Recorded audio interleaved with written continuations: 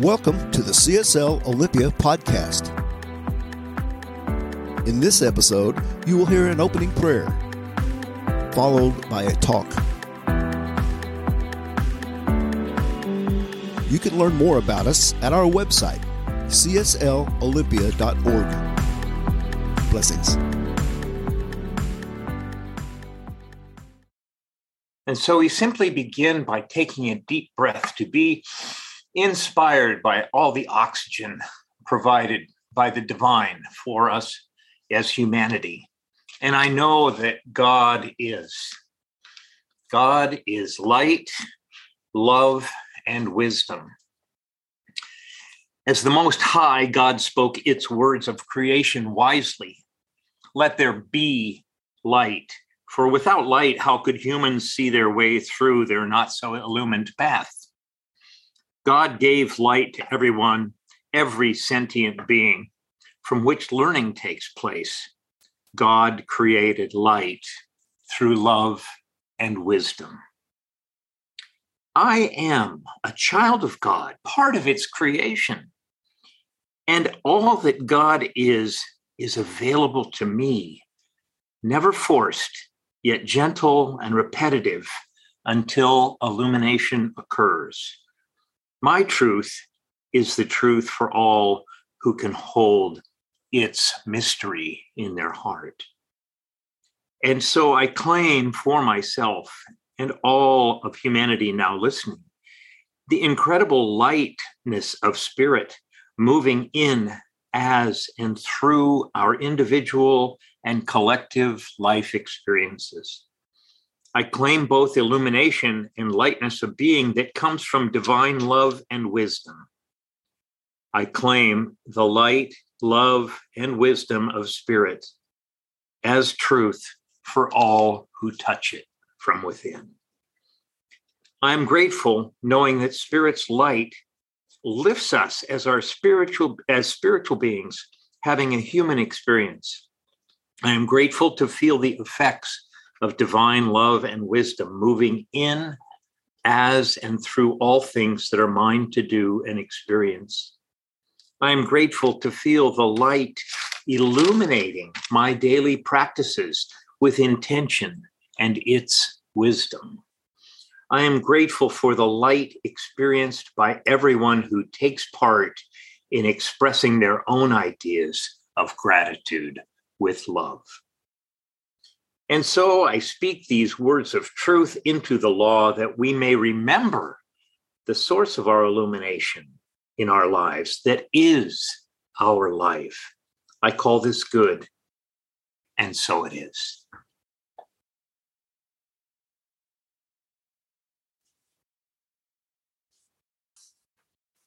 This whole month, we've been looking at the theme of breathe in the view, with the idea of rising higher and breathing in a more expanded view. And today we're going to kind of transition from that into next month, and we're going to look at the idea of prepare for the light. Prepare for the light. You know, this is the season when many religions and many spiritual traditions and earth traditions all celebrate light. And we oftentimes view light as that source, as that wisdom within. You know, the ancients used to worship the sun as a god. And so humanity has been called to light. Just there's a core within us that calls us to that. And so we're celebrating at this time of year light, not as the bright sunny days of summer where light is easy to find and all over the place, day in and day out. You know, if you're in the right climate, almost clear all the way through the night. But we're celebrating it in the cold and the darkness and the gathering darkness of winter, when light seems to be waning and darkness seems to be growing. And the question is, the challenge, this spiritual question within this is, can we remember the light when we're walking in the dark? Can we see the light when we're walking in the dark?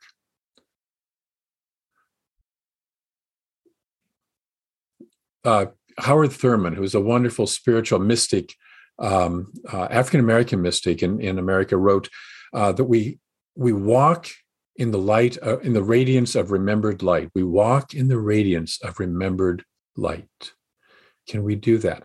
Because sometimes it seems so dark around us that we can't necessarily see the light, but we remember the light that has fed us, the light that we have been taken in and has become part of our cells, part of our bodies. So we're looking at this at this time. And while there's an earth and a religious, there's an aspect of this that's based on earth, and there's an aspect of this that's based on religious stories and religious figures, there's an underlying spirituality to this honoring of light in this time of darkness in all of those ceremonies. And so light has long symbolized spirit and understanding. And as we celebrate these festivals of light that are happening throughout this time of year, this month and a half, it kind of began with the Hindu festival of Diwali earlier this month.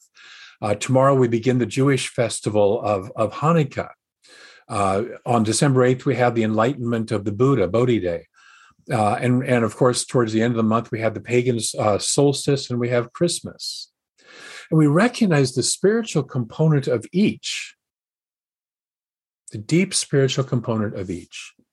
Light illuminates dark places, both outer, all around us, and inner spaces. It supports clarity, which invites wisdom, so we can walk our path with greater ease and greater certainty. Any of us who've ever tried to walk through a path, whether it's in our house or whether it's out in the woods in the dark, knows that light is a whole lot easier. When the place is light, it's a whole lot easier to find our way. And so in this season, when the appearance of greater darkness, and I don't want to diss darkness, because darkness can be our wonderful, deep, creative self, the unknown, the deep within. And there's definitely times to play in that. But we also, if we're paying attention, value the light. The healthiest way is to walk through with a balance of those two going on. And of course, like everything else in life, balance is not a static state where it's just, here I am, I've arrived, it's there. No, it's a flowing, moving back and forth kind of thing. But as we focus on this light at this time, it helps us to value the light more. The darkness helps us to value the light more. It's been said that we need the darkness to see the stars. We need the darkness to see the stars. And we can acknowledge the seeming rebirth of light. In the solstice tradition, it was considered the death and then rebirth of the sun was what was happening. So we acknowledge the seeming rebirth of the light, but it's a light that's always present. It's always present. See, the thing is, in Earth terms, we have turned away from the light. That's the only reason it seems darker, is because as a planet, we have moved away, or parts of the planet have moved closer. It's a light from which we have turned away. So let us use this metaphor to examine our own relationship with light in our lives. In all traditions, there's a preparation. There's a preparation for interaction with the light. In the Hebrew Bible, God tells the people, don't look at me directly, lest you'll die. In the Bhagavad Gita, Arjuna is overwhelmed by his vision of Krishna as God. The Gautama Siddhartha, the Buddha, spends 5 years as a mendicant in deep practice before he is ready to perceive the Buddha mind and embody the Buddha mind. In the allegory of Plato's cave, people dragged out into the light are at first blinded by the light and are tempted to return, to run back in because it's safer and at least they know how to operate there. And several of these preparation for light ceremonies, perhaps almost all of them, involve some form of a cleaning or clearing out. Whether that's an external around you or an internal or both. It's a cleaning out of making way for the new light, clearing out the old. And this gives us a direction for preparing for light. See, the light of spirit, as we said, is always present. That light, that infiniteness, that infinite presence is always present within and all around us. But the ways of the world, when we get wrapped up into that, I like that song, the line of that song they just sang, when we get into the fast lane, the noise, catches us up and we forget to listen. The ways of the world have made us a bit crusty in terms of our ability to perceive the always present light. I know none of us, but people that are crusty. The path of preparation is the path of release. The path of preparation is the path of letting go. It's Emerson reminds us this with one of my favorite quotes: the letting go of our, setting aside our bloated nothingness, getting our bloated nothingness out of the way of the flow of the divine circuits. That's the quote. Getting our bloated nothingness out of the way of the flow of the divine circuits. And our bloated nothingness is our ideas of right, wrong, of how it is, of my way, which is always taking us away from the light. It's always in the way of perceiving the light. When I'm so full of my own running down the road, trying to loosen my load, to quote some friends of mine a long time ago, we are not listening to the infinite presence within us. In the Plato's cave allegory, when one first attempts to look away from the shadows that are being projected onto the cave wall, and one turns around and looks back, the first thing one can only see is the fire. It's so bright.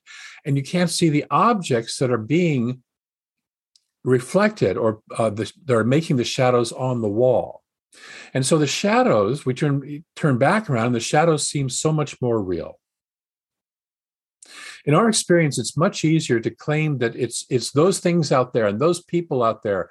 I'm pointing at a couple of you on this screen that are the source of either our pain or our pleasure. It's that out there. It's those shadows out there. But the power of the universe is constantly flowing through us, and we are creating through our decisions, through our choices. We tell it how to show up in our lives, and it just says the only thing that the universe ever says, which is yes. It just does. And it responds not to our wishes, not to our thoughts we hold for 5 minutes while we spend the other 24 hours and 55 minutes of the day holding contrary thoughts. It responds to our deep-seated and often unconscious beliefs. It responds to who we are, not who we tell it to be. Who am I? We have a class we call mental equivalence, and there's a section in the Science Mind textbook on mental equivalence, which is what's my normal. That's what will show up. In the story of A Christmas Carol, Scrooge has, as he encounters the ghost of Christmas yet to come, and he's already had a little preparation, right? He's encountered Jacob Marley, his former employee, now dead, and he's had a visitation by the ghost of Christmas past and the ghost of Christmas present, which has sort of shaken him up, prepared him for this. And he finally says, men's courses will foreshadow certain ends, to which, if persevered in, they must lead. But if the courses be departed from, the ends will change. If we want to change our future, we must change our present. We must depart from the courses that have brought us to the places we don't want to be and choose something new. Ernest Holmes points us in a direction for this when he says, thought which is built upon a realization of the divine presence. Take that in. Thought built upon a realization of the divine presence has the power to neutralize negative thought, to erase it, just as light has the power to overcome darkness, not by combating darkness, but by being exactly what it is, light. We don't have to fight with our old thoughts. We don't have to fight with our old beliefs. We have to simply be the light that each of us already is. Ernest describes this as building thought. It could also be described as releasing all the thought that isn't of that divine presence and letting the light be the light within us. When we break free of what Don Miguel Ruiz calls the mitote, or the collective hypnotism, we move out of the cave into the light. And the light itself doesn't move, doesn't need to change. The light is just being the light. What needs to change is me, is you, is us. We need to change. The divine presence is just being. It just is. We say that we don't use prayer to change God. We use prayer to change ourselves. It's the only thing that needs to be changed because God already is whole, complete, and perfect. So this is the purpose of preparation for the light, to clean up and clear out our house, our own consciousness, to make way for that, to allow that to shine more brightly through us. And we find that this takes preparation. If you're going to have a surgery, you don't just walk into the doctor's office and say, hey, I got a pain. The doctor says, fine, just sit down and let me get a knife and I'm just going to cut you open and find out what that pain is. No, we do surgical preparation, they call it, right? We prepare. If you watch athletes, they prepare for their event. If right now I'm happy with football, because my Ducks won yesterday, so I'm happy with it. The players prepare for a week or more ahead of time. They prepare. And then even on the day of the game, they're doing exercises, they're doing stretching, they're warming up, they're doing all their stuff. They prepare for the game. So we must do this preparation. See, and I can't clean up your house. Sorry. I know you'd like to hire it done, but this is one you have to do yourself, and you can't clean up my house. No matter what. We can, however, inspire and encourage and support each other, but ultimately we have to do our own prep. I had a teacher who used to say, you can't build muscles watching me lift weights. We have to do the work. Each of us finds the light through our own way, and usually that way is the letting go of how it should be and the letting go of my way. I hate that. The world should run my way. Except that all of you have a slightly different my way that you want the world to run by too, and then we just bang into each other and it would not be pretty. The Buddha had to let go of the path of the mendicant, the path that was the supposed way to enlightenment. You do years and years and years and lifetimes and lifetimes and lifetimes of living as an ascetic, denying yourself everything. He had to let go of that path. The Maccabees in Jewish history in the story of Hanukkah had to let go of their idea of how long a candle could burn with the amount of oil they had. Jesus had to be baptized, cleansed, and prepared by another, and later he had to die, which is the ultimate letting go, at least on this physical form, in order to step into the fullest expression of life. We have to let go. We have to let go. Humility, which is the recognizing that the whole is greater than the sum of its parts, that the way is greater than my way, is the key to preparation. It's the key to this. It's the key to getting our bloated nothingness out of our way. Being humble in spirit, being meek in spirit, is letting go of my way and listening to that higher consciousness, letting go to the way of that higher consciousness by whatever name we give it. And then this allows us to live in harmony and in alignment with that higher power. And that higher power naturally expresses as good, as love, as life energy, as everything we think we want. It's already there expressing, but we're usually in the way of it. It takes commitment and it takes willingness to do this preparation. The Buddha sat under the Bodhi tree for 90 days, and he sat down and he said, I am not leaving this place until I understand how to relieve human suffering. It's kind of like, I'm either going to get the answer or I'm going to die.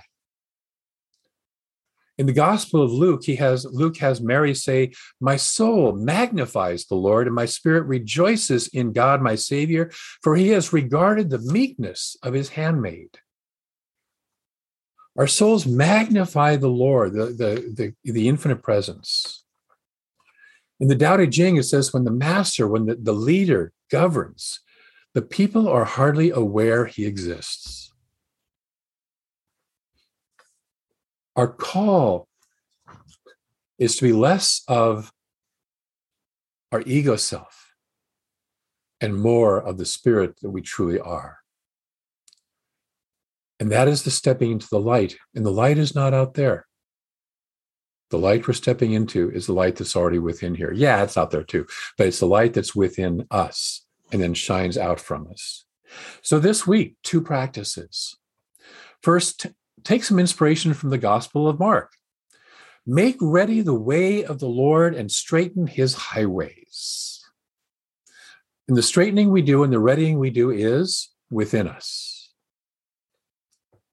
And that means deepen in your meditation, deepen in your visioning, listening to the answer to the question of what is it that Spirit as me, what's the life that it wants to live as me? What is Spirit's highest idea of my life? Spend time listening to that inner wisdom self, that song, listen. Spend time this week deep listening. I love this time of year because you can walk out into nature and you start to hear and feel the stillness more deeply than you can in summer where everything's all busy. It's a wonderful time to listen. And then secondly, practice being humble. Practice being humble. Notice when that bloated nothingness sneaks in, because it will. It does. But when it does, choose higher thoughts. Choose the light instead. So that's our 2 spiritual practices. Make ready the way of the Lord and be humble. Are we good with that? Thumbs up if you are. 2 thumbs up in some cases. Great. Thank you.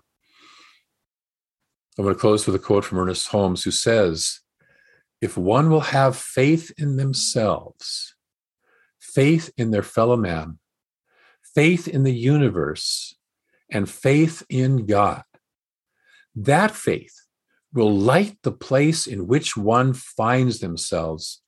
And by the light of this faith, they will be able to see that all is good. And he wrote that all is good in all caps. All is good.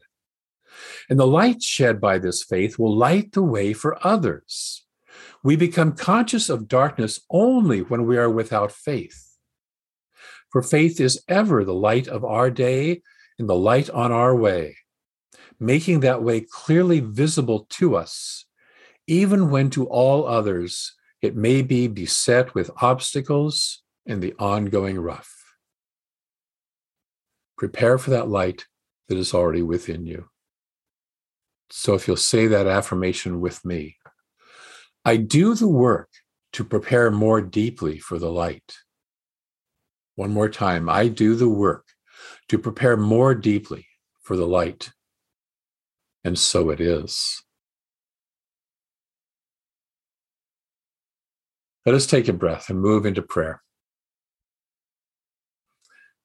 And recognize that light. That light that goes by so many names: infinite presence, God, Tao, Allah, Allahu. So many names. That presence is all there is.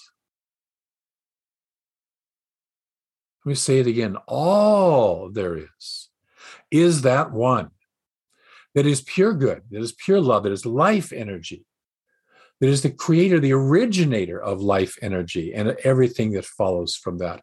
It is this beingness, this benevolent beingness that is in support of itself. And since all there is itself, everything is in support of the highest and greatest expression of the divine.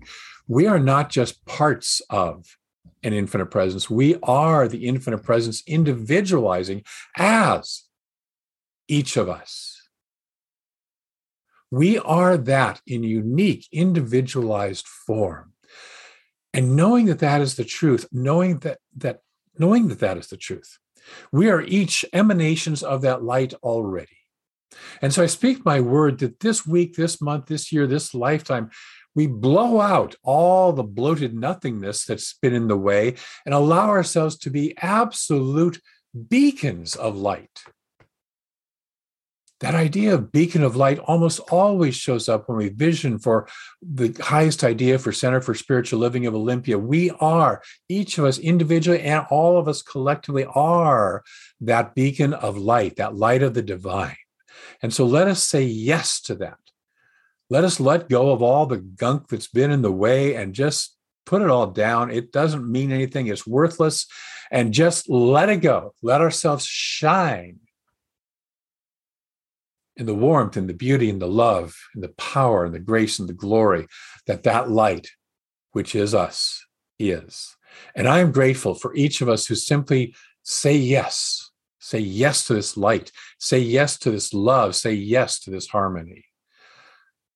And as we say yes, the universe says yes right back.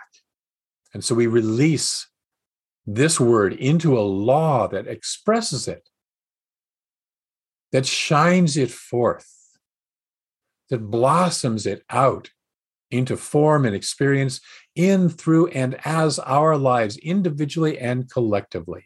And that is the nature of the law. That is what it does. It takes what we put into it and manifests it out. And so we put in light and good and love and wholeness and harmony and perfect flow. And that's what we get. And so it is.